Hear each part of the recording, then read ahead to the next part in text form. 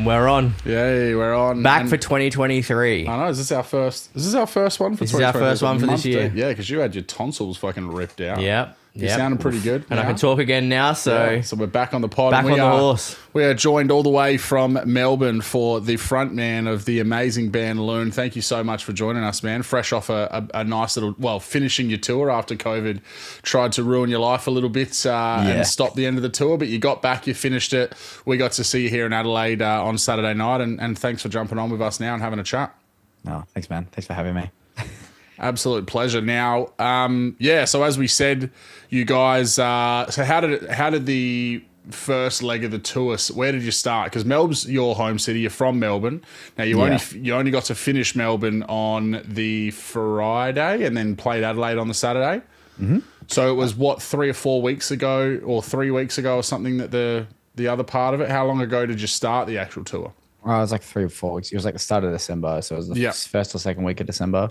Yeah. And we did Sydney first. So, which was interesting at the Chippo, which was nice. Like, it's always interesting playing Sydney because it's always like a bit different every time. Yeah. And then we did Newey, which is kind of like a second hometown show for us because our drummer Harrison is actually from Newcastle. Oh, true. And he plays in another band called the Pain Body. And Harrison's just a weapon. He's a multi-instrumentalist. He's like better at guitar than everyone in the band. And oh wow, okay, yeah, interesting.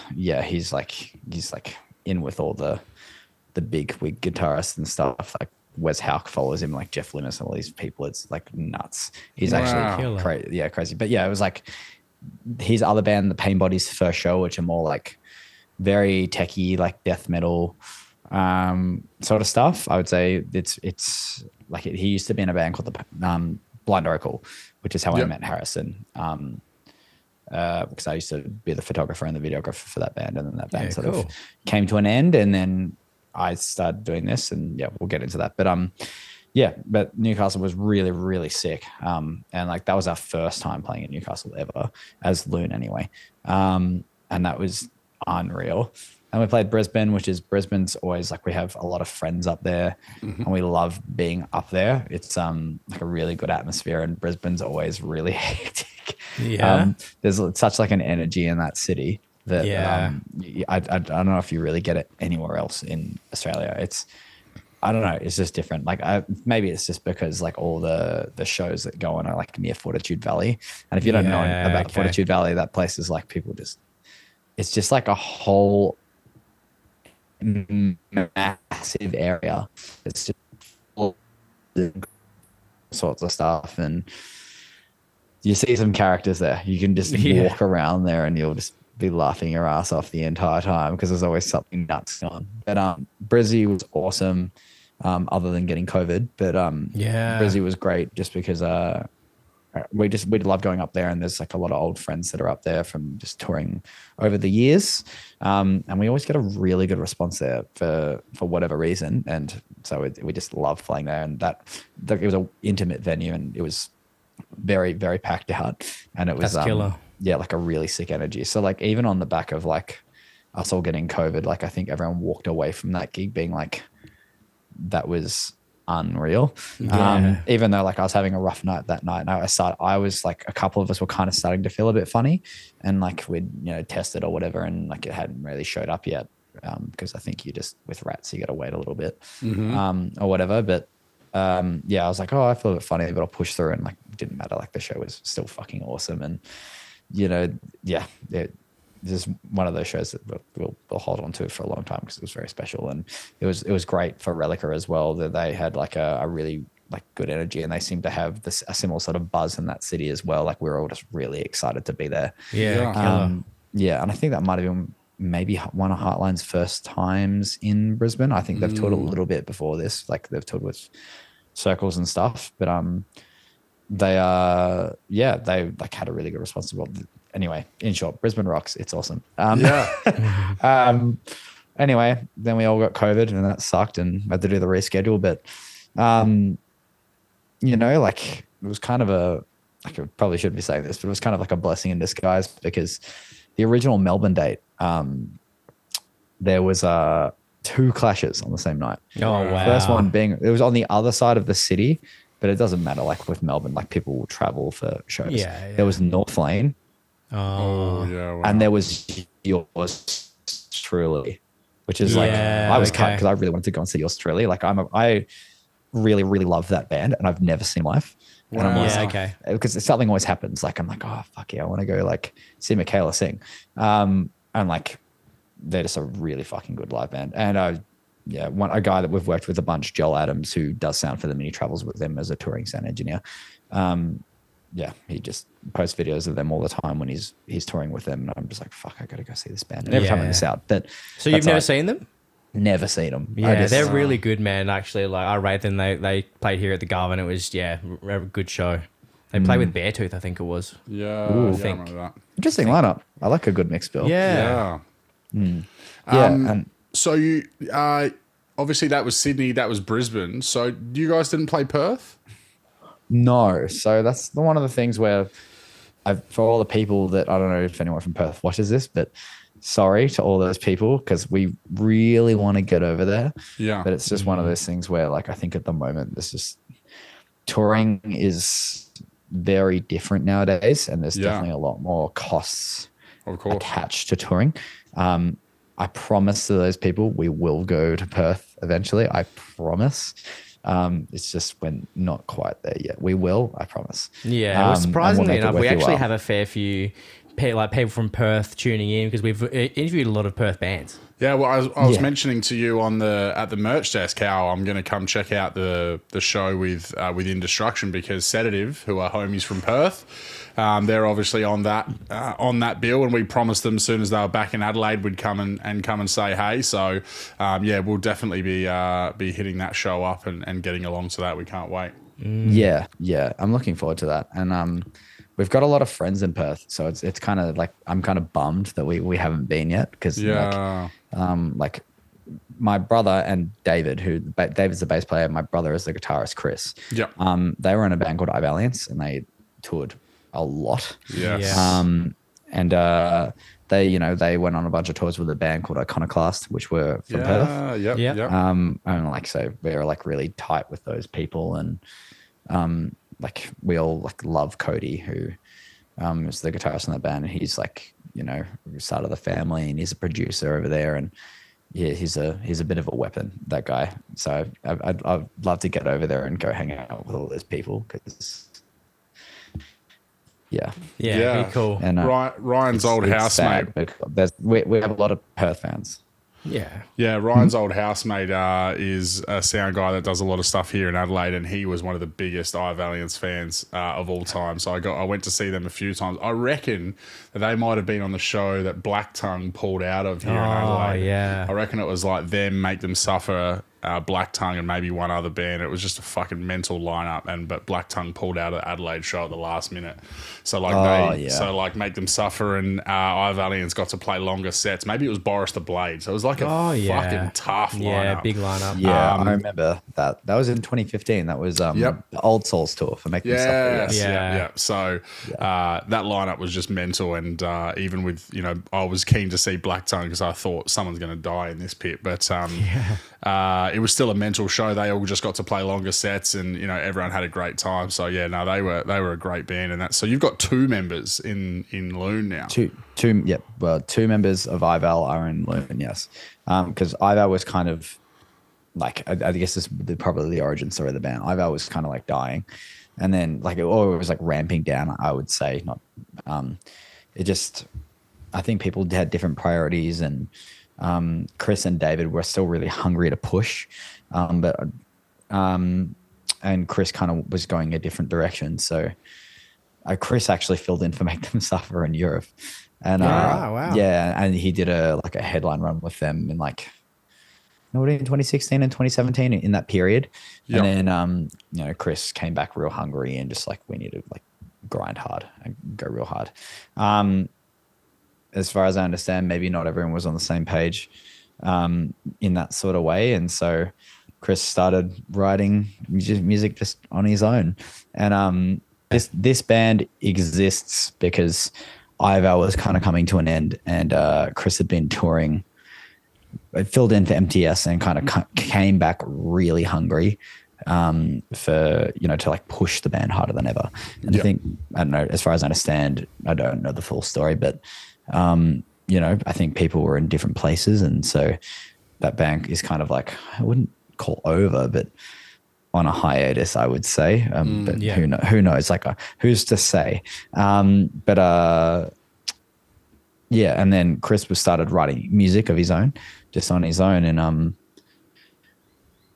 I was just that guy, I was just his little bro in the other room, hearing music and kind of like singing something to myself over it, but like not having the courage to kind of like walk into the room and be like, I think I have an idea for that. And then like it took a couple of years, and I think he tried a couple of people, and then one day he just asked me, he just sent me a track, which was the early version of Manipulator, which I think had like a pre-production name of something to do with about salamanders or something like that. Okay, you're right. The pre-production names, they're always like really silly names. To do with like the early days, it was always to do with salamanders or lizards or something. It's to do with food. I think Exit was called the Calzone before it was like an actual song. Yeah. But yeah, that's how the band started, I guess. And and then David was still really hungry. David was really hungry to keep going. So it was just like a no-brainer for Chris to get David back on, because they've worked together for like over 10 years. Yeah, wow. So what about yourself then? Let's talk us through your own musical journey. Is this your first ever band? How did you get into doing the vocals? You're playing the instruments. Talk us through, I guess, your own history with music and bands, if there's any. Okay. When I was a teenager, like when I was a kid, like I play guitar and I play bass. I can do all that sort of stuff.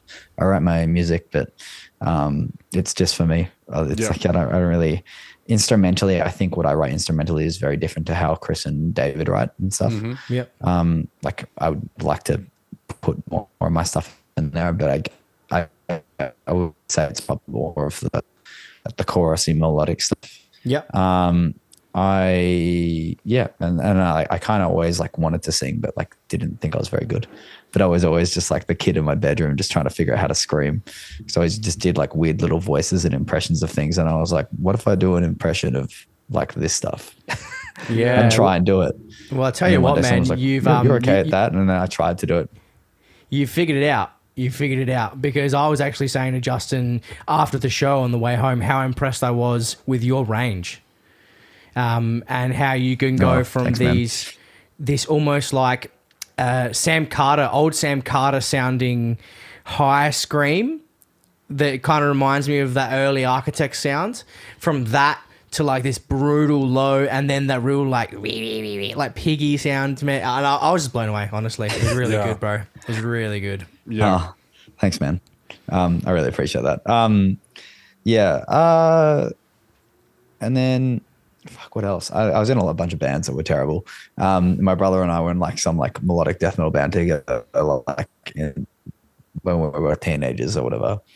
And then that was like the extent of what we'd done band-wise together. And then he went and joined Ival, and Ival was Ival. And then I don't know. I think he and I went like two different directions musically, but then it kind of like came back to the same place. I was in a band with a really questionable name. What was that? Called Architects of Evolution. It's called Architects of Evolution, and it was like a deathcore band. And it was like all like metal dudes, and it was kind of, I met them through a couple of friends, and one of them is now Luke Graham, who plays guitar in Autopsy. He was the guitarist in that band. And there's Sam Wright, who's now, he plays guitar in a band called Wallet Inspector, which is like an instrumental, crazy instrumental band. Okay. Like if you're into like prog stuff or just like really techie playing, we're really into that. And Matt Willem, Matt Poey, who used to be in Autopsy as well, plays guitar in that band. So it was kind of like this weird side project thing, but yeah, that band existed, and we did like a 15-track concept album or something. Yeah, and we did that, released that in like 2015, and then just dipped, and that was it. And then I didn't do anything for ages musically. I tried to work with a couple of people, and I was like I work in the photographic industry.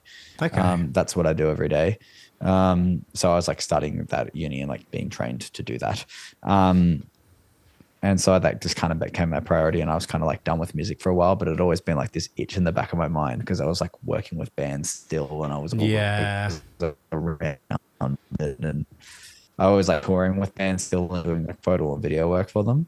So I was kind of always like, oh fuck, I kind of miss this.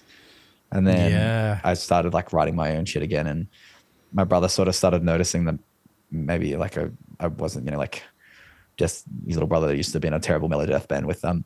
And then we decided to do stuff together. And that's that. And I bet I completely changed how I sing and scream for the most part for this band. Okay, interesting. My brother sent me the song and then was like, I want like yells, which I kind of done, but I was writing this like at the time for myself, this really, really emo stuff, like with like really like yelly, whiny vocals almost. That's kind of like probably closer to, if you know, a band called Touche Amore or that band, or like La Dispute or something like that. Okay. So I'm really into that sort of stuff. I really like melodic hardcore and emo and like all sorts of stuff. That's definitely my bag. Like it's just very raw and honest kind of subject matter and lyrics, and I think that is what a lot of what I brought into Loon, which was just spilling my fucking guts on tracks. Which is, I don't know, I feel like I wouldn't do it any other way, because I feel like when I was younger, when I was like 18 years old, I was like writing this concept album about aliens and this sort of stuff, and it was cool, but it was kind of like I don't really like resonate with this. Yes, I'm not really connecting with it as much. I couldn't write about anything like that anymore. Like I have to write about something real, and I think like the heaviest things, and I think the most important things to write about are the like things that happen in real life and are like very real things, or for sure things you've experienced. And I think like a lot of artists, they use like their music or something as a way to like have a cathartic release or like a positive outlet for something that's happened or something they've experienced, in some way to tell that story and get out of their system in a healthy way. So that was kind of like I make this joke all the time that we're like trauma dumping the band, because we just like, I don't know, we experience things and we talk about them and then we write about them. 100%, man. I couldn't go back to like writing about aliens or anything. Of course, real, because it wouldn't feel right to me. Well, some things kind of sidetracked. No, you're all right. No, so because I mean, I think that shines through as well. Like the way you even started your set, you came out with so much energy. You were like, getting in the crowd's face and being like, "Let's fucking go!" Like there was so like you can tell it again, like that. The passion in the music, and that then shines through even more on the back of that energy that you bring. And it's super obvious how talented the entire band is. You mentioned the drums before, and that was a big standout for me. Even the whole night, I was like, I felt like drums was a fucking winner for me out of that night. Yeah, like every band had a good Every drummer, band had just an insane drummer, and it was just really cool. The sound in Enigma is always quite good as well. Like, the snares were just sounding fucking crisp, as I kept saying. 400 meters away. The snare bombs sounding like they're coming back from Melbourne. But yeah, you can definitely tell that, you guys are just super talented, have a history of, I guess, passion for music, and it really shines through. So full credit to you guys as well in that. Like it was such a good show. And I've actually been on you guys for quite some time, and it was exciting to finally get to see you guys live. And for me as well, like I actually had not heard of Relica. As soon as I saw the announcement and that you guys were coming to Adelaide, I was like, yeah, I'm going to finally go and see Loon. And I was like, I hadn't heard of Relica other than someone else that we'd had on the podcast mentioning them. And I was like, I've got to check these guys out if they're the sort of headliners with Loon. And my fucking God, I fell in love, man. They are amazing. One of the coolest things I've heard in such a long time. That band rips. Yeah, they're sick. And like, it was kind of cool because they've kind of got their own thing going on, which I think is really cool. Like they're like the whole time, like we were just razzing them and making like prog metal jokes like the entire time we were with them. But like they're not a prog band really. Like there's definitely like bits where it's like, yeah, this is like very prog, but they're also like sitting on the fence between that like prog metal crowd and also like metalcore, which is quite cool. So they've got this almost like really like open canvas to really do whatever the fuck they want. Yeah. Which I think is quite cool, because so each song can really be whatever it needs to be, and it doesn't really feel like it's out of place. Yeah. Which is kind of nice about that band. And like Mon's such a force vocally as well. Like yeah, I was just like really impressed watching her sing every night. I was just like, fucking hell, you got some lungs on you, mate. Yeah. That whole band can play their asses off, which is really cool, and it's nice. And they're also just like very, very professional and nice to deal with. So yeah, it's refreshing to I found it so interesting that like it's a band where, you know, like, I don't know, sometimes you'll hear a band that doesn't have a screamer and you'll feel like it's missing something. When they're playing that kind of sound, you'll sometimes like be like, you know, you feel like with just a clean vocalist, like that there's that edge or that sort of passion missing.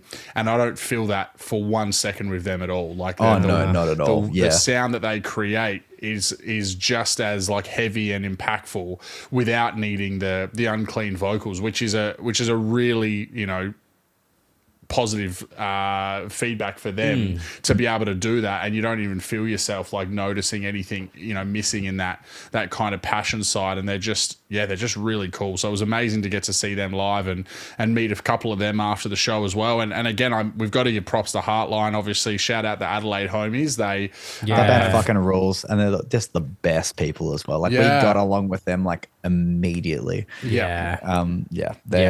want to tour with them again real bad, because they're not only are they just like a criminally underrated band, they're just like amazing musicians and also just lovely people.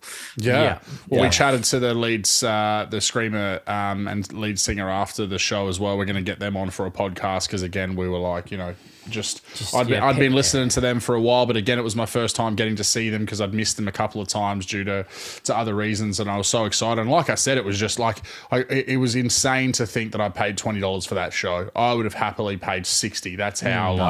That's how I went home on a cloud of metal love. I was very happy. You were the same, I think, as well. It was a great show, man. It was fucking fantastic. And for the fact that you guys get to be on tour again soon, that must be pretty exciting. Obviously, you know, almost fairly back to back, really. Yeah, we've been fucking stinging to tour, just because we took 6 months off last year. And it was like this real weird thing of like, are we going to come back and are people going to care? But like, because we took so long with it, but I'm glad we did, because now we're like, not only are we getting back onto touring and feeling really excited and like ready to do it and like get in the fucking van and grind, we like just sitting on this music that we just want people to hear. And we're still in that weird period of like, we're starting to play the music live and people can hear it and like get a taste of what's coming. But we're also just like, fuck, we want people to hear it so bad. That was actually going to be my next question to you, because you played a new song on the weekend, and it actually sounded a little bit more melodic than your other ones. And I was actually like, okay, this is going to be interesting, what kind of direction you guys are going to go. So what's the scope when it comes to this new Loon music? And are you writing something like a more of a full length, or are you going to drop some singles, or... We're sitting on a whole bunch of new music. I will not disclose too much, but yeah, I would say it's not particularly one sound. Yep. I would say.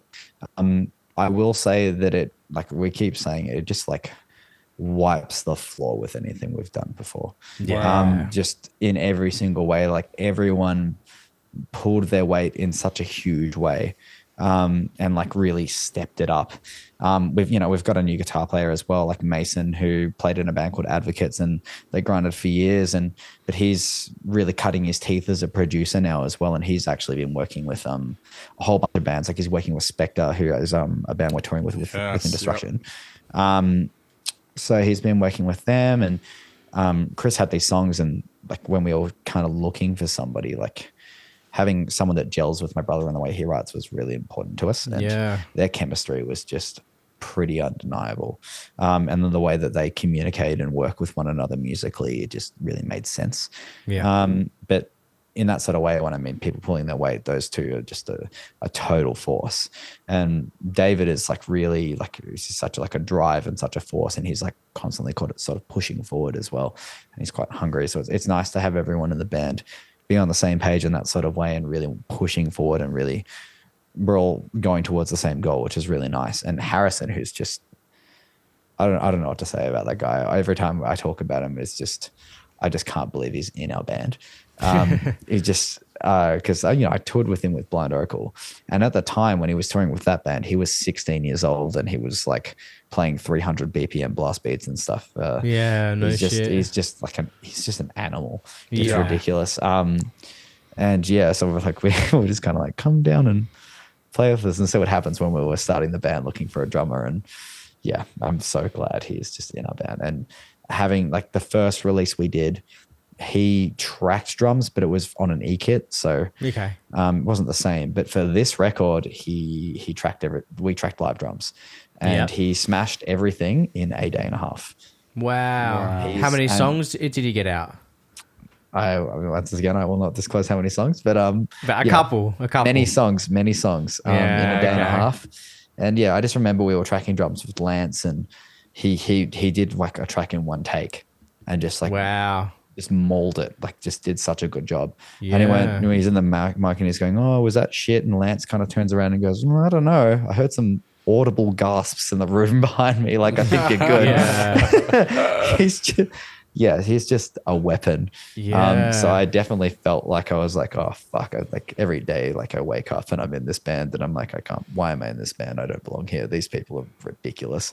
So I just try and step it up as much as possible where I can. And well, hey, I don't think the vocals are a weak point, man. I don't think the vocals are a weak point. So you got to give yourself a little bit of credit there. Yeah, dude. So you were just saying that you've obviously been jumping into the studio with Lance Prank then. Yeah. Have you always gone through him, or? Well, other than Lance recording the drums, this entire thing was self-produced. Right. So we tracked it by ourselves. Yeah. Okay. So we spent a bit of time when we first started. We'd been working on the songs for a year before that already, and like demoing out the songs and stuff. And then we spent 6 months like working some of the songs and getting to a better place.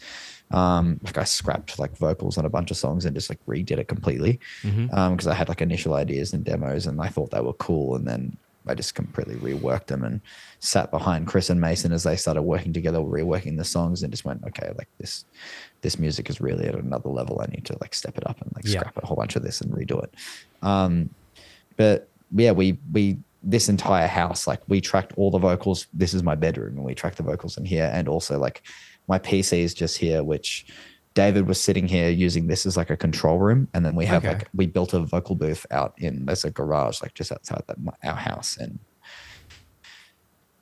we built a vocal booth and ran leads into that. So that was like my vocal booth, and David was using this as a control room. The living room was where they tracked all the guitars and all the bass. Shit. So there's like each room in that place where we live and write all the music was like just a whole house of us just making it all together. That's rad. Which was like a really scary but also exciting thing. And then, like that was the first week of it, and we smashed as much as we possibly could. And then we had a headline show at the end of the week. I feel like we definitely kind of bit off more than we could chew, but we just kept going and kept working on it. And we went to, I think, a week before or 2 weeks before we started recording, we'd played a festival in Darwin with called Terror Loud with Alpha Wolf and Diamond Construct and a few other bands. Cool. And we all got COVID then. So you got COVID twice? Yeah, this was in December. That was my second time having it. Fucking hell. The second time was nowhere near as bad. Like I was pretty okay. Yeah. I spent the whole time just worrying about Monique because she's immunocompromised, just freaking out, being like, "Oh my god, is she gonna die?" Yeah. But, she was okay, and like, thank God. I'm very glad that everyone is okay. Yeah. But yeah, like I had to spend a bit more time on the vocals finishing it just because I was still kind of recovering, which was interesting. But I feel like even though like it prolonged the recording process, it kind of made me a better singer for it, because I just had to, like, in some ways I had to go to a vocal coach and like relearn how to do some techniques. Interesting. To get my voice back up to scratch. And now, yeah, we're all good now. So who'd you go to for your vocal lessons? So I went around and got a bunch of recommendations from a bunch of people that ended up going to a place called Vox Singing Academy. Okay. And I see a lady named Emily. She's a crazy Russian lady that yells at me to sing properly. Yeah. And she's awesome. So she's the best. She's Emily at Vox Singing Academy. Little plug there for you. Yeah, shout out. Yeah, people at Vox Vocal Academy, like they've taught, like Josh from Banks Arcade, David from Belhaven, like heaps of people, like Jacob from Thornhill, all sorts of people. Yeah, and Jacob from Thornhill recommended them to me. Okay. I was looking for someone, and I just like randomly DM'd him and was like, hey, like I'm looking for a new teacher. Do you have any recommendations? And he was like singing high praise of them. So cool. Yeah, and they've been awesome. Yeah, that's so good. Well, I want to just jump back because some of the things that we were talking about before that I think stands out to me is like for you guys, the closeness that you have as a band and like, the complete removal of ego for yourself and you talking about like, I'm just in awe of the fact that I get to be in this band, like, the excitement of doing it all in the house together. Like, I think we can very comfortably say like the bands that we talk to and the ones that are clearly the ones on the way up, that is a very common theme. Do you know what I mean? Where everyone is like super like passionate about the bonds and the friendships that they have with the band members and like really caring about the process altogether. And, I guess it's such a thing where like bands for so long were quite often, you had the egotistical member here and the people that don't agree there. And like the bands that are really being successful these days are the ones that have like, you mentioned that Chris, we wanted to have someone that came in that really like aligned with Chris's like process and direction, like thinking about those things like cognizantly and being like, this is the way that we be successful, making sure that we do these things. It's so important and probably underrated in terms of like, acknowledging that as a massive important part of the band. What else can you tell us about that, about how for you guys that's been a pillar of your success so far? Yeah, the synergy of a band really has to work, otherwise you're going to be releasing music and then you're going to reach that point in however many years after, and if you're having infighting or disagreements, then the music's going to start suffering. Yeah, big time.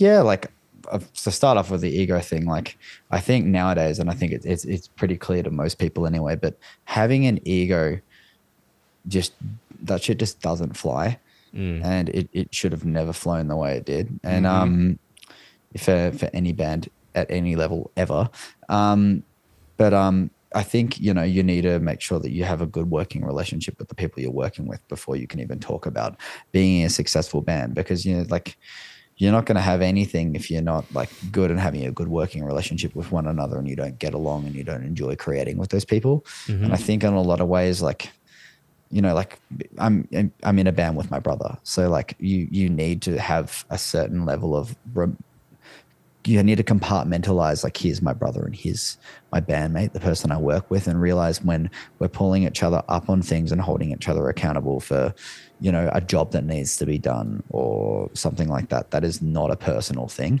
We're both ultimately want the same thing. We're trying to reach the same goal. Yeah. Whether that be, like funding something or, going on tour or releasing music or working on music. It's like, choosing we want to get this done. If we want to get this done, we have to work together. Like it's the only way. And you have to leave your ego at the door most of the time. And also, like, you got to keep each other in check, and like that's fine. And like my brother and I don't want to be the Gallagher brothers. Like we don't want to end up hating each other. So, we got to, make sure that there's a good working relationship in place there. And I think especially when it came to having new members, we want to make sure that we have a good working relationship with them and that we all get along with each other and enjoy each other's company. Like Davo and Chris, like that has always been a no-brainer because they've worked together for 10 years. And what can I say about David? He's just like the best person in the world. Because like, I don't know, I've never met anyone like him. He's so weird, but I love it. And that's the basis, isn't it? Yeah, he's the bassist. Yeah. And he was originally the guitarist as well. But we had a bass player, Tyler, who left the band, who's like my brother's childhood best friend. Okay. And he's a dad and he's got a family. And I think just like, you know, priorities change and things change and he wanted to move on. But David always kind of wanted to play bass. So he was just like, immediately like, yeah, I'll play bass. And we we're like, really? You sure? And he was like, yeah, no, I'll play bass. And he got excited and like bought all this new gear and was just excited and happy. And we're like, oh, like you're actually serious. Like it was like a no-brainer for you. You were just like, no, I wanted to do this. Okay. He was like, I want the long boy. He did real bad. And like he has moments where he'll be like in the rehearsal room playing and he's like, I was just meant to play bass. Yeah, no shit. He loves it. So yeah, he was super cool, man. I had a chat to him over the merch desk about your vinyl, actually. Yeah. Because I don't see many bands, especially heavy bands, that are producing vinyl and then bringing that along for sale and stuff like that. So, yeah, I was kind of having a chat to him and he seemed super genuine, man. So he just is a music lover and he loves music for it being music. Like before anything, it's like for him, it's so not about like being successful or being the biggest band. It is about making music that rings true to him and like playing and touring. And the way we've seen it, we're all in too deep now to turn back. Like we all, we all want this, and it's like you're either gonna go and fucking do it or you don't. And we want it, so we're gonna do it, and that's all there is to it. But David just like has the weirdest music taste, and I love it. Like he'll listens to so much different shit. Like every time I get into the car with him when we go somewhere, he's like, listen to this. And it'll be like Frank Zappa. And then the next thing will be like Freddie Gibbs or Joey Badass or something like that. Oh, wow. And then he'll put on like some like grindcore band or so it's always like something different all the time. Yeah. And so like my relationship with Dave has always been like us recording music together and us showing each other really weird music. Killer. Because I feel like he's always has such an open mind about different kinds of music. There's nothing that you can show him that he won't like actually sit and give the time of day. Perfect, man. Yeah. He'll listen to all of it and he tries to get an understanding, like a good understanding of it. So like even as a heavy band, like I've been like, I kind of want to do this, sing on this, or like this from this thing. And then it's like not even related to heavy music at all. Yeah. But some people will be like, oh no, but that's like not heavy or like whatever. That's not like a thing that heavy bands do. Like he doesn't care. He's just like, no, like let's try it. Yeah. It's funny. Yeah, sorry. It's funny you say that because that is another thing that we've noticed as an emerging theme from having chats to bands about how often they're like, you know, I've got this really gigantically broad music taste and then I try and bring little bits and pieces of these things that aren't metal at all, but like, you know, add that into a bit of my vocal style or a bit of like, you know, the kind of musical sound will be like a bridge in a song because I like that particular, you know, style. And I think it like that whole thought behind like, oh, you can't, you know, listen to anything else or, you know, gatekeepery, like it's the same when it comes to the production side of it as well. You shouldn't gatekeep yourself into, you know, only sticking within the lanes of the genre that you kind of sound like or even the complete, you know, sound that you have it all together. I think it's so important to appreciate all kinds and draw inspiration from everything because, you know, there's definitely so many untapped genres that can be pulled Well, that's exactly right. And like you're finding these days more and more in heavy music, you're finding these other influences. Like for example, with the new Sleep Token song, I think it's like the Summoning or something like that. That little section at the end where he's like throwing a little stank on it, you know? Yeah. And I was just like, what the fuck is happening here? I'm all for this. Yeah, like, and this it's so groovy. Yeah. And people are finding ways to incorporate these different styles and different techniques and stuff like that. And they're breaking away from this kind of like template that's been set on heavy music that I feel like was such a common thing from 2005 to 2015, you know, like that kind of... Yeah, big time. Yeah, they are like a band that I have a lot of time for, and like knowing who some of the members are has definitely brought a lot of context to the band. Like especially with them, like especially I remember hearing like what was the first Sleep Token track I've heard?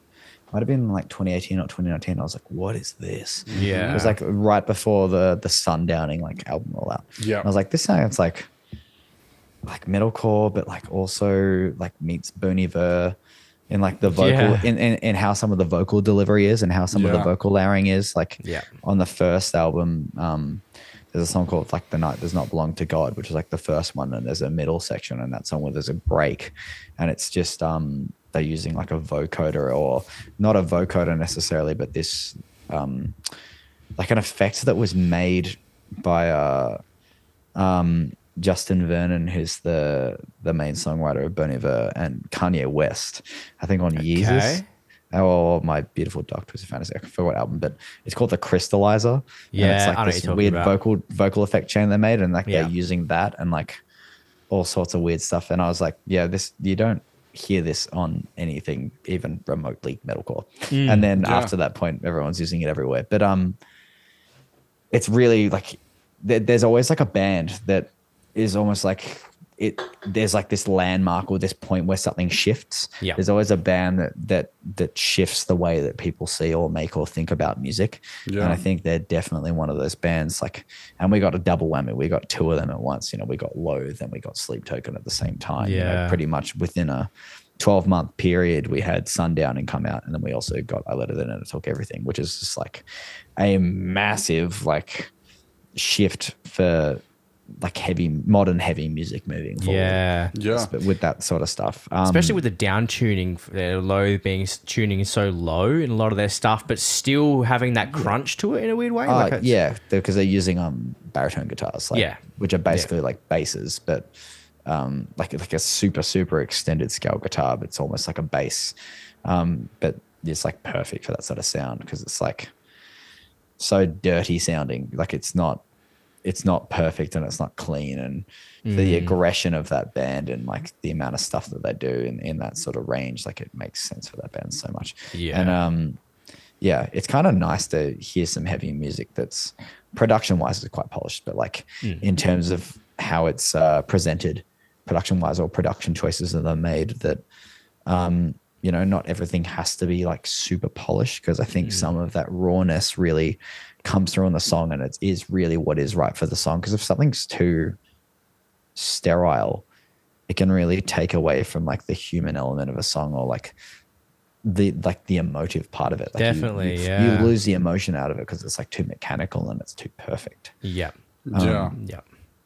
It's a really exciting time for music at the moment. We say that a lot, but like there's just so many, like in Australia as well, particularly. Like, this, like we mention this all the time, but like coming out of COVID, that what you mentioned before about Chris and that being like, you know, still having that hunger and really wanting to drive it. I feel like that has been such a defining characteristic coming out of COVID, where people are like, we had this taken away from us. It's do or die now. Let's fucking make this happen. Let's stop sitting on these tracks and not going and finishing them. Let's stop umming and ahhing about whether we're going to tour. Let's fucking do it, because, you know, who knows what's going to happen in another fucking 2 years, 1 year, whatever it may be. Let's do it right now. And then, you know, you've got venues are saying, let's fucking do it now. We didn't have live music for, you know, a year plus. You've got bands going, let's fucking do it. We've not had this for that long. And then you've got the punters like, fucking get me back to live music. So the culmination of all of those things has been so good for shows. And it's just amazing to just be stringing like so many shows together and getting back out there. It's just like, I just love it. I just always leave, you know, riding on a high. And again, having it taken away from me for so long really made me truly appreciate how much I have like not just a passion, but a need for live music. I didn't realize it was like a soul food thing where I was like, when I couldn't do it anymore, it actually was depressing. And I think a lot of people feel the same way. And yeah, the kind of the rush of music and talent and emerging incredibleness that's just coming out of it now. It's such a super exciting time to be a fan of metal. It's interesting because like how you're saying, you were like, all right, when COVID hit and I couldn't go see them, you were like, fuck, like I really miss this, right? And for me, it was like, all right, COVID hit and then didn't go get to see shows. And I was like, oh, okay, like this isn't too bad, I guess. Like, you know, I'm dealing with it, right? And then the shows came back And that's when I got hit. I was like, wow, okay, I just spent the last 2 years not seeing this. Like, what the fuck? Like, isn't it weird how that kind of like everyone's dealing with it differently on that time, their own timeline? Yeah, you're kind of in like personal denial about it. Yeah, whatever. Yeah, whatever I'm is cool the show. with it. Yeah. And then you go and see one again and you're like, I missed you so much. I was like, fuck. Like, one of the last shows that I saw was Wage War, Crystal Lake, and Polaris. Yeah. Oh, far out. Yeah, okay. And that was I didn't go to it because I was doing comedy here in Adelaide, and like I was doing a hectic Fringe schedule because it was right in the middle of Fringe. And so I sent my missus. I was like, "Look, you go. This is my only night off." I was doing like a 12-show run, and I was like, "I'm gonna miss it." And we go into lockdown like you know a short time after. So like I was like, and they came home and they were like, "It was the best show. They were amazing." And I was already feeling sad about missing it. And then little did I know that was going to be the last possible show I could have seen for a year and a half. So. So Nathaniel, how do you deal with not seeing live music over COVID? Okay, before I answer that, first of all, that was really beautifully put. Like, that was very passionate. So I appreciate that. Thank you, man. We just love music. That's why we're doing these things, man. Exactly. Like we are, we just absolutely love the scene, the music, and it means a lot to us. Otherwise, I think we try to make that shine through on the podcast as well. There's no point us being here having these interviews and being not passionate about it. Otherwise, it's going to seem pretty disingenuous. So we just love music. Exactly, and it shows that you care and you're passionate about it, and that's why we're all here. But like on that, obviously COVID, like for a lot of people, like a lot of bands and artists, like that was really the point where it's kind of like, do I want this, or is this kind of like a thing that I'm sitting on the fence about? So we saw a lot of, like artists and bands like dissolve, but that's like, they've gone on to different stages of their life, and maybe, that they realized that they didn't want a career out of it, or they, like some people are just like, aren't like fully in it, and that's okay. And like, that's what they need to do, and that's okay. But for a lot of the bands that are here now, they're like, no, we're here.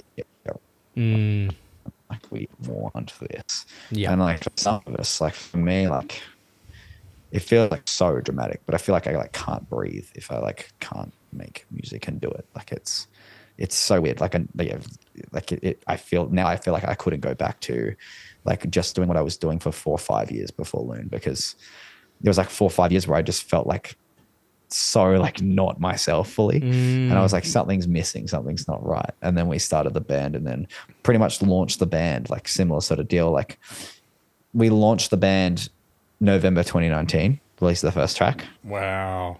December released Manipulator, second track. Do our first show, headline, like craziest show I've ever played in my entire life, and it's the band's first show. I think we played one more show, lockdown, that's it. Yeah, see, that's nuts, man. And it was like this weird thing, but like it was like super like bittersweet, because you still like released the whole, like we released Ghost in that time. And it was like, because it was nice because people are sitting at home and they like spent the time to like listen to this music, because people start to realize like, oh, like this is really important to me. And like this is, or people are connecting to the things that people have made and created, because they're, now you can't go and talk to someone face to face. You're looking for connection in other places, and you're going back to the ways that you can feel a real human connection or experience with another person. And like, it's, for a lot of people take their own meanings out of music that's made, and they take something away from it, or it has a different meaning for them. Like, I get that a lot with like Manipulator. Like people come up to me and they're like, tell me like a story, or like how it's like how they've used the energy from that song to kind of like push through something of theirs, or they've like shared something with me. Because like I said, the band is trauma dumping the band. And so like it's, I don't know, it's like not really trauma dumping. It's just like a positive release of negative energy. Of course. Yeah.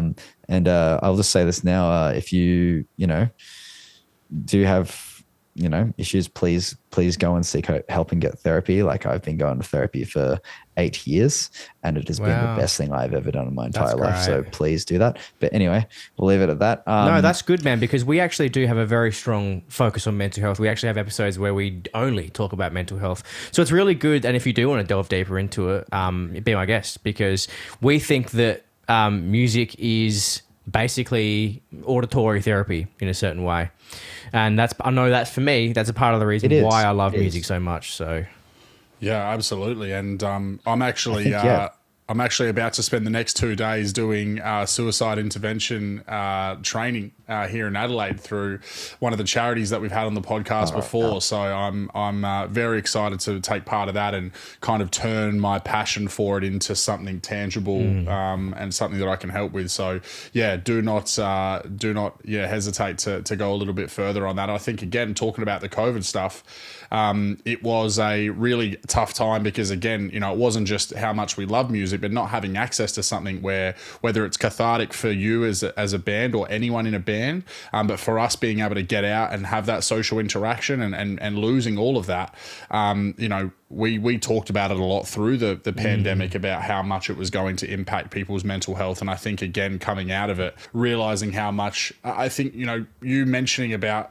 needing to go and seeing a therapist for so long, and I think it's just so important that we just have that conversation as casually as what you just did, and, you know, bring it up as casually as you did, because it's so important. And we're seeing a lot of musicians, like you said, kind of coming away from writing music about aliens and stuff like that, and having more of that, like, I'm going to talk about, you know, what is really passionate to me. And a lot of that ties into mental health. You know, that's what a lot of people are dealing with on a day-to-day basis. So yeah, if you are listening to this and there's anything outstanding and you need to talk, whether it is a therapist or just someone in general, absolutely make sure that you reach out and talk to someone. And hopefully, you know, if you haven't already got a great relationship with music and that helps you in some way, then definitely keep listening and finding stuff, because like you said, it's a massive, it can change my mood in an instant from anything. And I'm sure that there's absolutely, you know, most musicians in the world would agree that's the power of it. So you know, even if it's just something as simple as that, finding something that means something to you and use it, then absolutely do it. And yeah, I guess it even kind of comes back to what you were saying about, you know, how the good relationship with your band, all of that ties in. So important to, like, you know, for you and your brother to, as you said, separate the things of being bros from the band. Because at the end of the day, if you don't do all of those things or recognize all of those things, it then contributes to animosity, which then affects mental health. You know, it all is intrinsically tied together. So I think everyone's having a much bigger respect for that now, and kind of making sure that they thread that into the you know, the very being of a band, to make sure that that's an important sort of pillar. Absolutely. And we're trying to, like, have our shows be like a platform for people to actually kind of get that out, because I honestly think the worst thing that anyone can do is continue to internalize how they're feeling and all these things that are affecting them negatively, no matter how minor it may be, because ultimately for a lot of people, that's like the real killer, is like it just eats them alive, because they don't feel like they can talk to anyone about it, or they feel like they're a broken record, or they can't talk about it. But like, you can't hold any of that in, because it'll just make you sick. And like, I encourage people at our shows to, like, if you have nobody to talk to, if you like don't feel like you have any friends, or you can't trust anyone with anything, like, that you're holding in to come and talk to us, like, anywhere at the show and after the show, and get it out of your system. I will be the one that is your friend that sits and listens and doesn't judge you for how you are feeling, because everybody needs that in some sort of way. Yeah. Whether, you know, it's one thing to listen to music and connect to it because of your experiences or how you're feeling and feeling seen by something in some sort of way. But it's really important to be heard and to be understood before you can get any of that. And for a lot of people that feel like they have no one, you know, and they're connecting with artists through music, you know, like, they feel like they need to have that connection. And I know some artists, like, personally, you know, like, you can't do that to every artist that you go and see, because they might have something going on that you don't know about, you know, you know, just like anyone else, you know, we're just people, you know, run. And, you know, like, people have things going on, you know, family stuff happens, life stuff happens, you know, but I encourage people to come up to me in particular and just get out of your system, because the worst thing that I ever did was hold it in and feel like I was a burden to other people, and that I was a broken record for like I was like some sort of bad person for being like chronically depressed or something like that I couldn't get out. And I think, you know, obviously a therapist is a really important thing for that, because you've got a forum where, you know, there is a person there that is capable and is trained and has the capacity to take that on and can give you steps and tools to get over that. But even before that, sometimes you just need to be heard and get out of your system. Exactly. And for us, the shows have always, for us, been that sort of thing, because, you know, the subject matter of the songs we put out, there's a lot of really heavy topics. And, you know, one of them is literally about a suicide attempt. And it's about, you know, it's about my experience with, you know, a few years ago, you know, I was in a really bad place because of a lot of different things. And I thought that, you know, I had nothing left to lose. And but, you know, the best decision I ever made was sticking around. And, you know, very thankful for friends and for band and for having good help, therapists and that sort of thing that can help give me tools to get through those sort of things and be a happier and healthier person. And I want to put out the message that, you know, everyone has an opportunity to make those changes for themselves. And if you need help, it's all right to ask for help, because no one's perfect. Getting help and being healthy or anything isn't a linear path. You're not going to be in one place and then just be good forever. It's dips and troughs. There is no like, I was here and now I'm good all the time. It's life just isn't like that. And that's one thing that with it's not being talked about enough. Life is full of dips and troughs. You're never going to be happy all the time. And it's important to let all of those things out in a healthy way, because ultimately it's going to prevent you from harming yourself emotionally and, you know, like, or, you know, like, or in other ways. And so I think it's really important for people to have that opportunity to have some sort of, you know, relief from that. So for us, you know, like for me, putting out the music is like quite cathartic, and it's quite, you know, it's like a positive release of all of these bad things. Instead of holding him in. For a lot of people, they're giving that energy back to you, and they're coming to shows because, you know, some people with heavy music, you know, we didn't feel accepted, you know, for the music we listen to, or for who we are, or for gender identity, sexuality, anything like race, whatever. Shows are a forum where you can come to a place and have a positive release of energy in a safe environment. And for us, that's what shows are all about, and that's what it's always been about. And I think that, you know, that I want, you know, and now as a younger band, you know, we're not a big band by any stretch of the means. We're a small band, but for us, you know, if we can do our bit to make shows a more positive and safe place, and a place where people feel safe and have a forum to get out things that they're holding in so that they're not internalizing it, that's what we'll do. And I'll sit there and I will listen to every single person that feels comfortable or safe enough or has the courage to come and talk to me about that, because it takes a lot of courage to speak up and say that, you know, like, I'm not doing good. And that's, so it's important to give that the time of day. Yeah, and if you're saying this now, right, someone could be listening to this and going, you know what, like, I'm going to go to a Loon show. I'm going to get around it, and then afterwards, maybe I will want to come and chat to Nathaniel about how I'm feeling, because I don't feel like I've got anyone else, right? And even though you were saying, you know what, we're a small band in the scheme of things, we have this kind of idea with our podcast that if we even have helped one single person, right, we're happy and we feel like we've done our job. And I'm sure you feel the exact same way with the music as well. Exactly.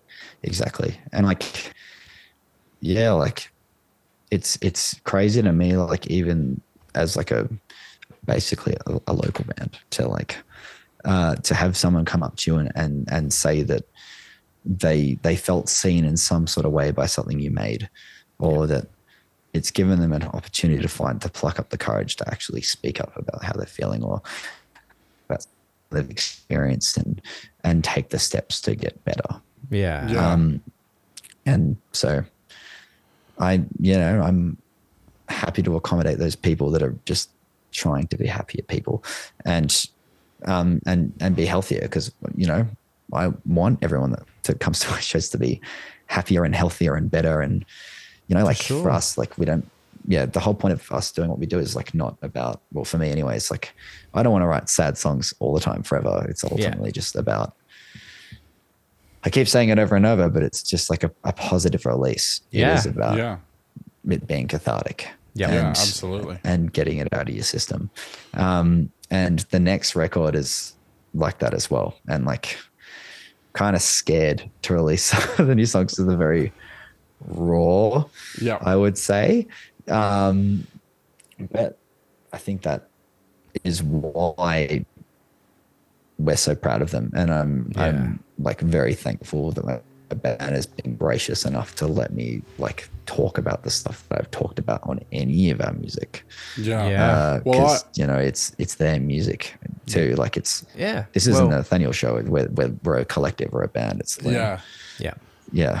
Well, I want to say thank you for sharing all of that as well. Like, I think that, you know, it is so important that people can be really open and honest about their own experiences, because it does help so many others who may have felt close to the edge, or, you know, even some of what you explained. And, you know, it takes a lot to be able to talk about that stuff in the way that you just did. So I really want to thank you for doing that and for being so open and honest, because, you know, it means the world, and it's a lot of what we try to have those conversations here on the podcast. So I'm really happy to hear that you're doing better now. And like you said, man, the battle's never over though. And I think that's such an important part is that, you know, you've got to, it's not about starting the work is one thing, but you've got to continue to do the work on yourself and, you know, apply those tools and the methodologies that you found has helped you get back from that ledge, and continue to put them into practice and understand what helps you in different ways, and continue to use that so that you can feel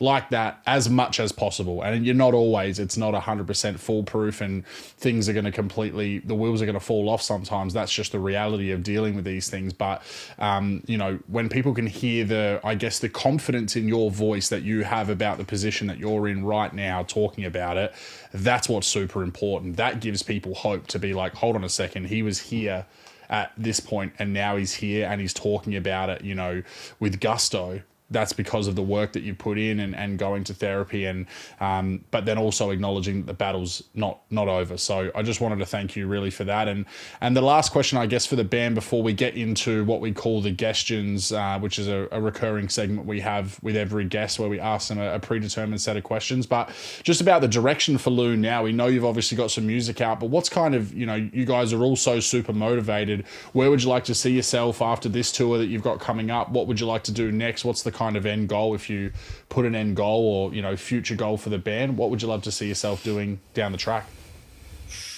I mean, so if you're talking like big long-term stuff, we want to be touring overseas. Yeah. But, you know, I think we need to really prove that we're worthy of that to the wider music community before we can get over there. And we really want to grow our audience and keep building upon what we're already building.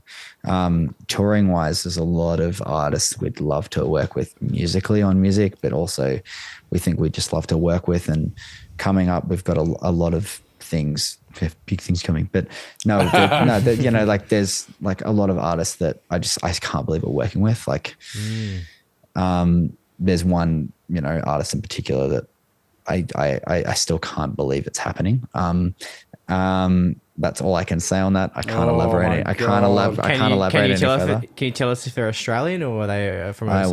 I will not disclose Can't anything. even give us the nationality. Cards held close to his chest. Yeah, I gotta hold him. I can't give everything away because it's part of the surprise. But exactly, I just like, I can't believe it. Like, just when they started talking to us and even knew who the fuck we were, I was like, you are not supposed to know that we even exist. So that was just crazy to me. Like that. Yeah. So I like anyone that comes to our shows, I'm just shocked that anyone cares, because it's just for me, it's just, I just do what I do, and I do it because I enjoy doing it and because I care. Of course, I want to like grow the band and everything, but yeah, it's just we just care about what we're doing. And we want to do what's right for the music. But anyway, like touring wise, it looks like it's already a busy start to the year. And then we're just really excited to get this new music out. It is the most proud we've ever been of anything we've ever done musically. Amazing. It's like, I can confidently say, like, we say, like, it just fucking shits on anything we've ever done, like in the biggest way. And I've never been more proud of anything we've ever done. Like, and personally, like as a singer, like some of the things I did, before we did it, I didn't believe I could do. Wow. There were some things where I was like, there's no way I can fucking do this. But like, so I guess, like, I'm proud in terms of like a development for every single member. Like, everyone has really brought it big time and really stepped it up. And do you have any sort of timeline for do you have any, like, you can't give us anything at all, like when we rough gauge of how long until we get a song? It'll be out this year. That's all I'm saying. This year, you will that's good be enough. Hearing music from us. That's good enough. This year, probably, yeah. I would say you'll start hearing first half of this year, I would say. Okay. So, yeah, which I'm really excited about because it's been too bloody long between music, but I'm glad we spent the time that we did to get it right, because it's, man. I'll tell you what, like, for us, like, I would say it's worth the wait. Amazing. Yeah. Well, hey, look, I'm looking forward to hearing that one that you guys played live. Yeah, we've played a couple new ones live. A couple new ones, They've been going down well. It's like weird when you're like 3 songs out of your set and new songs, and people are still going nuts for them, and you're like, this isn't even out yet. What do you mean? But they were great. Which is cool. So I'm excited for that. Like, I can't wait to get it into people's ears. Well, we can't wait either now, because you've set the scene, and we've obviously heard some of it. So there was definitely not a song that I didn't think fucking slapped that whole set. So I'm excited to be able to get it into my ear holes more often. But look, let's get into the questions and let you get back to your night. So question number 1, man, hit him with it. Should we melt his face with question number one? All right, this is a bit of a tough one. We quite often find, especially for musicians. All right. So what's your favourite song of all time? Number 1. Oh, this is a good one. This is the thing. Like, I have so many answers to this question. Yeah. It is like so fucking hard for me to answer this question because I listen to so much music. Okay, so we allow you to give us a top 3 to start with if you want to rattle 3 off, but then at the end you have to narrow it down to 1. Yeah. All right. More recently, I would say it's a song by Phoebe Bridgers, and it is called Punisher. Okay. It is like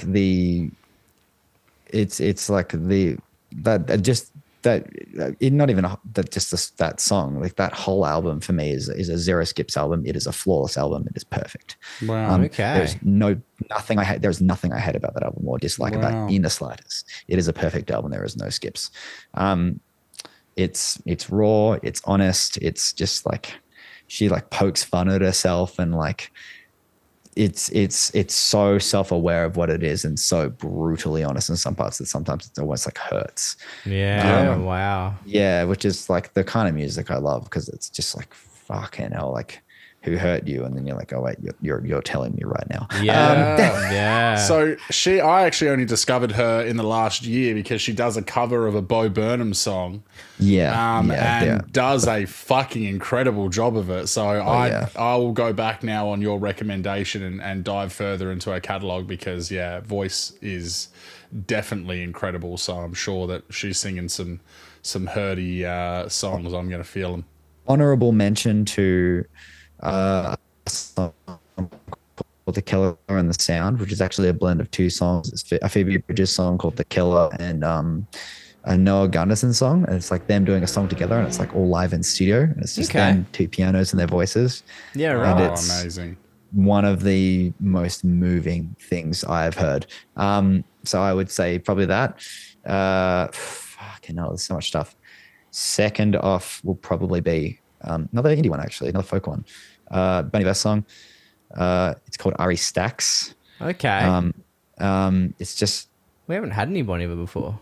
No. Yeah, it's I was actually supposed to be going to see them, and I've wanted to see them for 10 years, and I have to sell my ticket to Melbourne because we're going to be on tour with Within Destruction, which I'm gutted about. But like, also, yeah, but the song got RE Stacks, and it closes out like a really emotive Raw album.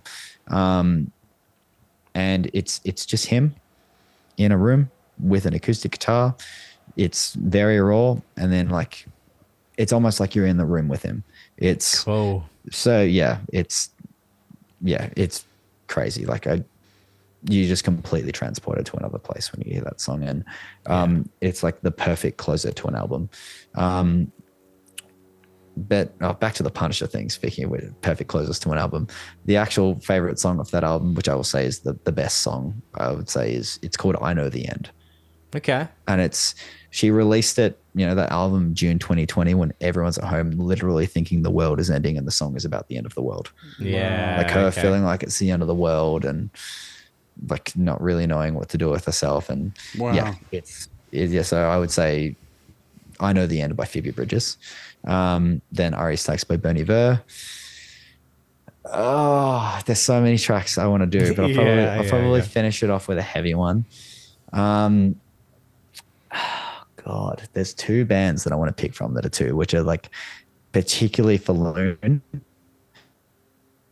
super formative tracks, I would say. I could go with a new one, but I could go with an old one too. But I'll go with an old one. I have a lot of time for a track from a band called Tesseract. Yeah, okay, I know Tesseract. Which are a very, very important band. Very, very important band to us collectively, like especially to my brother in terms of songwriting. And if you want to talk about flawless songwriting and a band that has not released a single bad album, you want to talk about Tesseract. That band has never missed ever. Yeah. God, what a fucking song do I pick? My God. For me personally, it's probably April by Tesseract. It's like, cool. That song is like so much going on, and it's such a heavy song in terms of subject matter. Mm-hmm.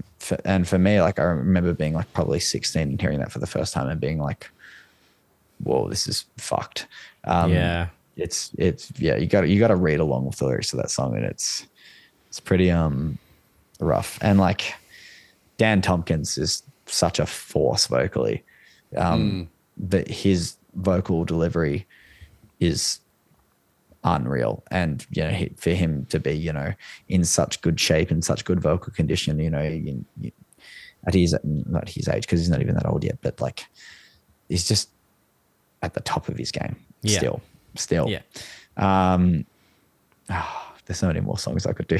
So of those three that you've given us though, what would you say is what's your favorite? What's your favorite of those three? You gotta give us one. All right. That's why the question's tough. It's your favorite song. This is so hard. God.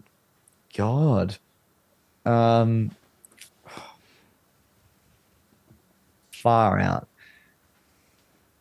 I'm probably going to say RE Stacks just because. All right. We like it.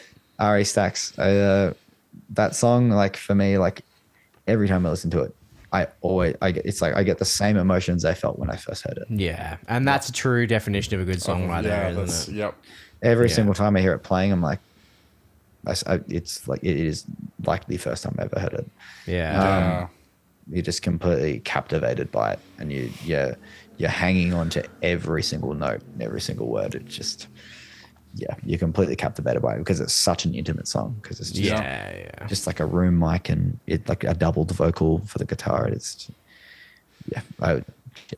that's it. That's fantastic. Yeah, well, I'll check. It's special. Love it. Yeah, I'll check that one out for sure. All right. Well, question number 2 is usually an easier one than that one. But who is your favorite comedian or comedic actor? Oh, comedian or comedic actor at the moment? Far out. It's a good question.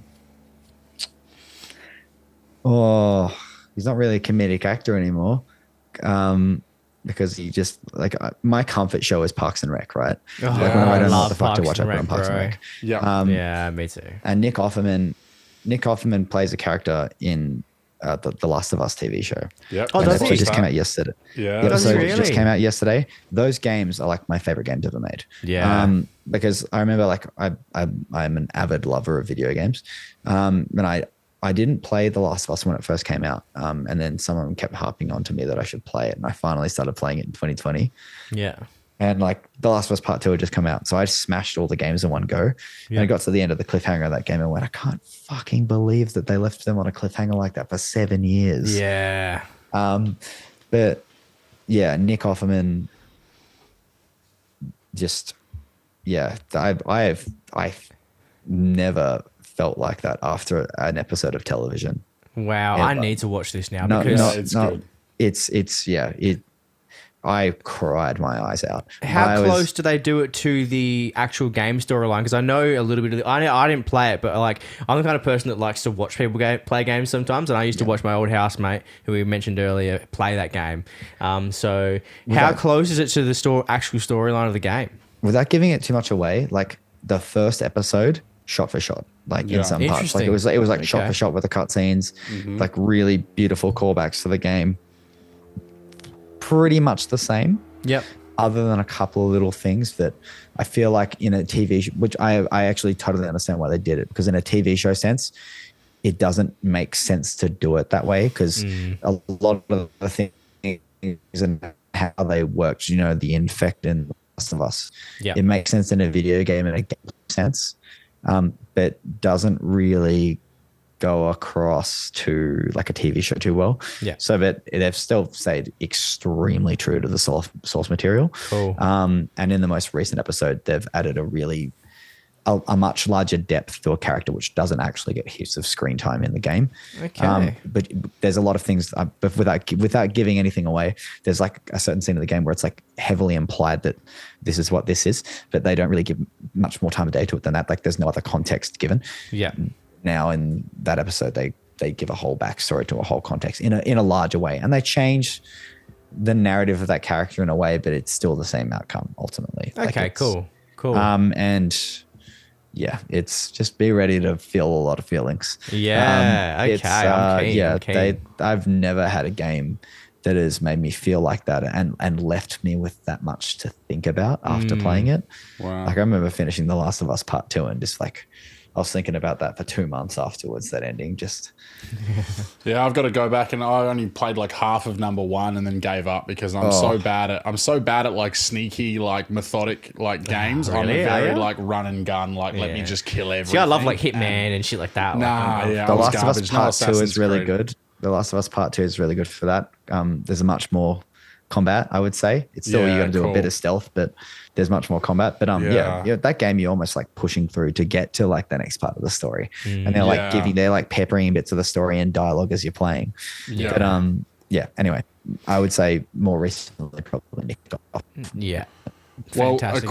a quick shout out for Parks and Rec as well is that is one of my favorite shows of all time. But Ben Schwartz as John Ralphio in that show is one of my favorite. Like, and the story of him. The story of him getting cast for, like, it was just supposed to be a couple of episodes popping up with Aziz, and then just like absolutely blowing the doors like off the performance and becoming so much of a recurring character that they then cast your sister and your dad and all of those things, like built around what was meant to initially be just a short cameo, is one of the coolest TV show stories of all time. And I find myself watching a YouTube compilation of John Ralphio singing all the time. Like that is my like little guilty pleasure, is like watching him do the "'cause she's the worst." Oh my god. But just him as an actor, he's fantastic. Like even in Space Force. He's really fucking really good too. Yeah, big time. And his Middletich and Swartz, did you watch that? He did an improv thing on Netflix where it's just like they get ideas from the crowd and they just act out the scenes. Hilarious. So good. Wow. Definitely check that out. All right. Question number 3 is, we'll go to this one. We'll go, what's the best piece of advice you've ever been given? Probably call back to what we were talking about before, which is Something my granddad actually said to me, which is don't hold it in because it'll make you sick. Nice. Yeah, it's just like, it'll eat you alive. Don't do it. Yeah. Never leave something unsaid. It's in any sort of dynamic. Like I think, if you're not feeling good, you should talk about it and get out of your system and not be holding that, internalizing it in. But the same goes for relationships, whether it be band, actual relationships, family, or whatever. You should talk and hear each other out. Mm-hmm. Yeah. And I think that's really important. Don't hold it in, and also just hear everyone out, hear each other out. That's great. That's Yeah, great. I think communication is something that quite often is very sorely lacking and or overlooked. Yeah. And holding something in. I know I'm guilty of it too, because I like you said a bit earlier. Feeling like you're a burden and feeling like you're a broken record. I quite often feel the same way, because quite often for me it's the same problem that keeps grinding on me for a while there, and I don't want to turn to him every week and be like, hey bro, this is what's pissing me off, and he goes, I've told you this 3 times already, even though he would listen to me another 400,000 times. I don't, you know what I mean? Like, it's just, you don't want to feel like you're doing that. So when you're holding shit in, you just it's building up on you. Yeah, absolutely. Like, like you might think you're driving someone insane, but you're driving yourself insane by holding it in. And like, I think you're very lucky to have a friend that'll keep hearing you out and saying those things, because it's important to just keep talking about those things and hearing each other out and doing that, because, like we've said, like getting better isn't linear, and you're not going to be like, oh, this is gone forever now. And like some things keep coming back up, and like, or, like, man, like getting better is, or being happy or whatever, or finding happiness, like it's never like so straightforward. There's always gonna, like we said, dips and troughs. Like it's it's always gonna be, sometimes maybe good, sometimes maybe shit. But but no, you gotta say how you're feeling, because otherwise it's just gonna fucking kill you. And absolutely. I think, to anyone, I think we'd much rather hear that than, be at your funeral. Absolutely. Yeah, man. 100%. 100%. Much rather be listening to you and helping you through it than, be the latter.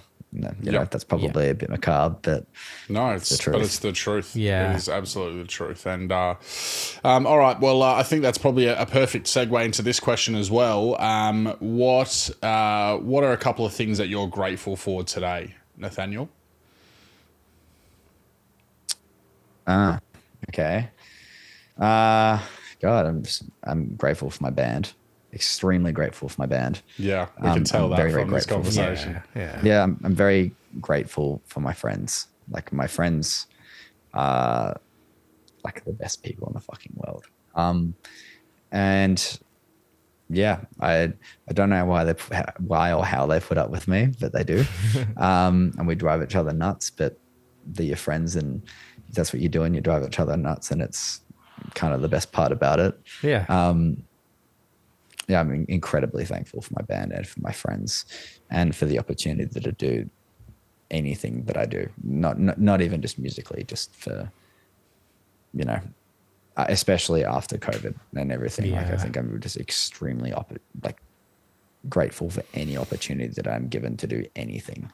And life is so short and so fleeting, and it can be over in a second, and things can change in a second. So just, you got to really sit and like take in everything around you, because it could be over in any time, really. That's it, man. And that's why we like that question so much. We actually haven't asked that question for the good first, 60 episodes. 60 episodes, until... then it popped up. And we were like, fuck, that's actually a really powerful question, because it makes you sit there, and it even makes us sit there. You go and understand, my friends. It made me go like, yeah, fuck, you know what? Like, I'm really grateful for my fucking friends today too, Like, it makes you think.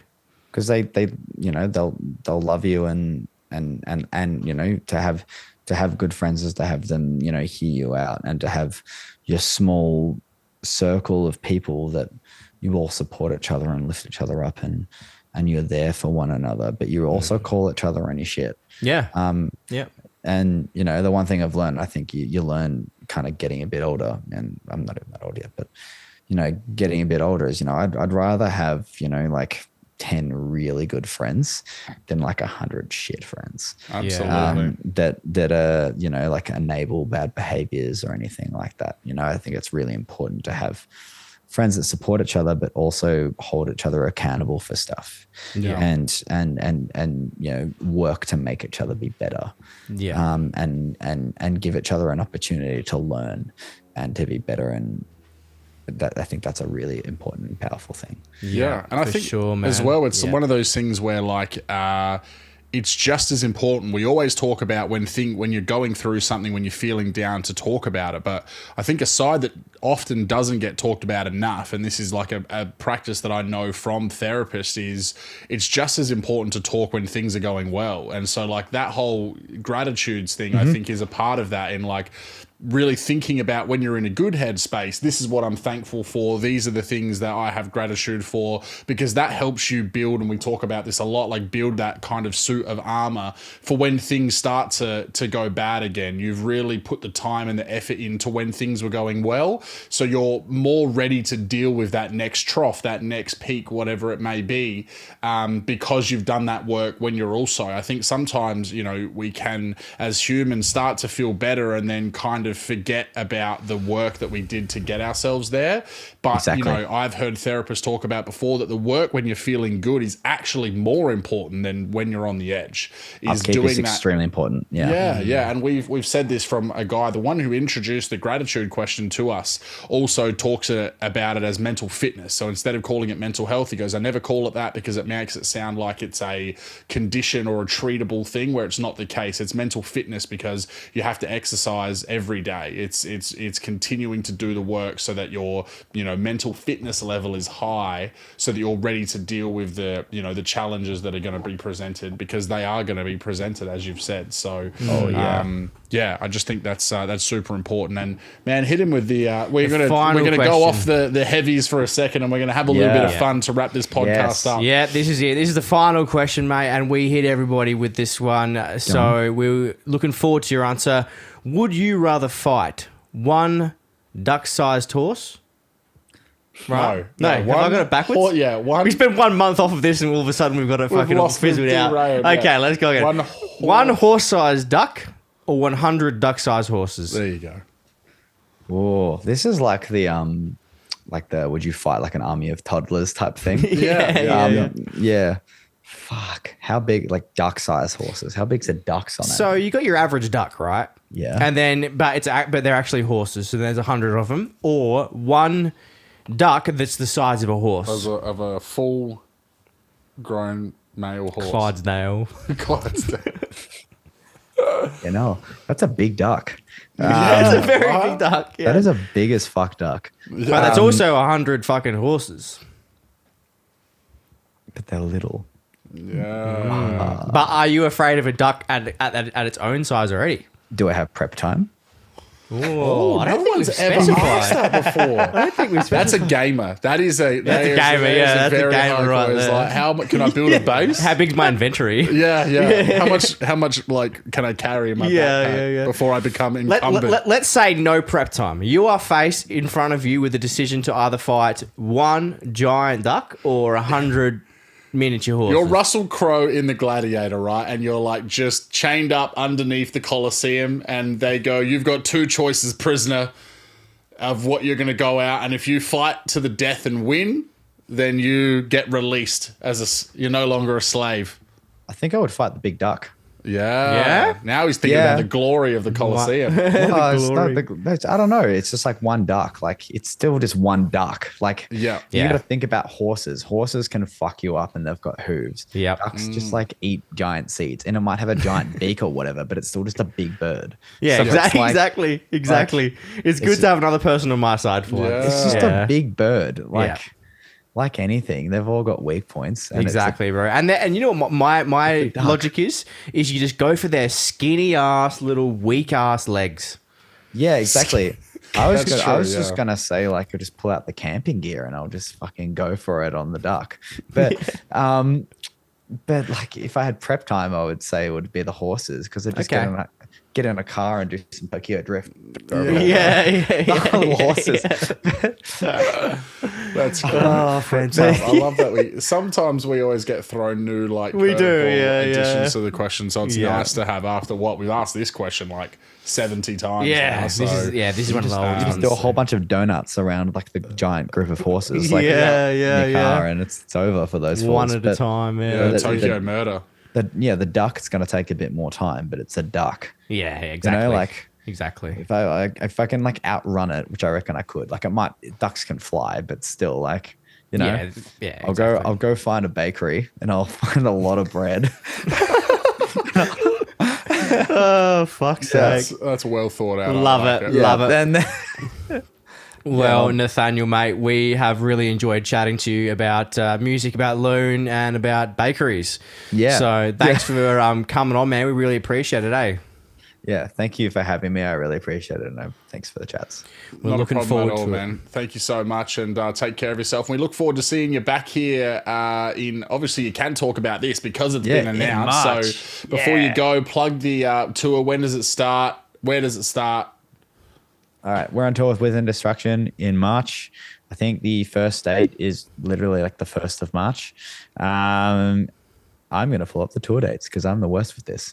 get them up, man. That's okay. It's pretty new, so we'll give you the benefit we start of the off doubt. we start off in Brisbane on the 2nd, and then we work down, and then we do Newcastle, and then we do Sydney, and then we do Melbourne on the Sunday, and then Adelaide's on a Tuesday, which will be interesting. But I'm looking forward to it because it's a big, heavy show with a lot of heavy bands, and no clashes. I doubt there'll be any clashes. So you'll be the only. That doesn't You're even. just clashing with Married at First Sight on a fucking That's right. Tuesday afternoon. Whatever. It's like moshing or Married at First Sight. Exactly, bro. Exactly. To me, Yeah, Adelaide is like always been the mosh city. So yeah, man. I reckon it's going to be a really sick show, and I'm really looking forward to it. I reckon it's going to be really fun. Yeah. I can't. And that's at Enigma as well, isn't it? So Enigma Bar, back at baby. Enigma again. yeah, shit. Dude, so Yeah. we're coming along on the. We'll get out on the Tuesday night. I've got Polaris that week as well. Oh yeah. and that's I've got a right. comedy show like in rural Adelaide on the Friday night. So that is going to be a crazy Stomper week. Yeah. Big but week. Very excited for it. Thank you so much for jumping on, man. And Thanks for having me. looking forward to getting to see you in person again in a few weeks' time. Unreal. I'll see you in a couple of weeks. Legend.